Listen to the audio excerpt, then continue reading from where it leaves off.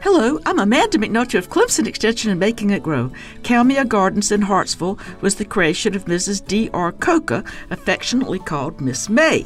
The property, originally owned by the Hart family, who built the 1820 structure, had become a dump during the Depression. Coker dedicated herself to turning a garbage heap into a free public garden. The name comes from the indigenous mountain laurels, Kalmia latifolia, that grow on the 60-foot slope on the back of the property down to Black Creek. On the upper areas, Coker established camellias, oak trees, tea olives, and a plethora of horticulturally interesting plants.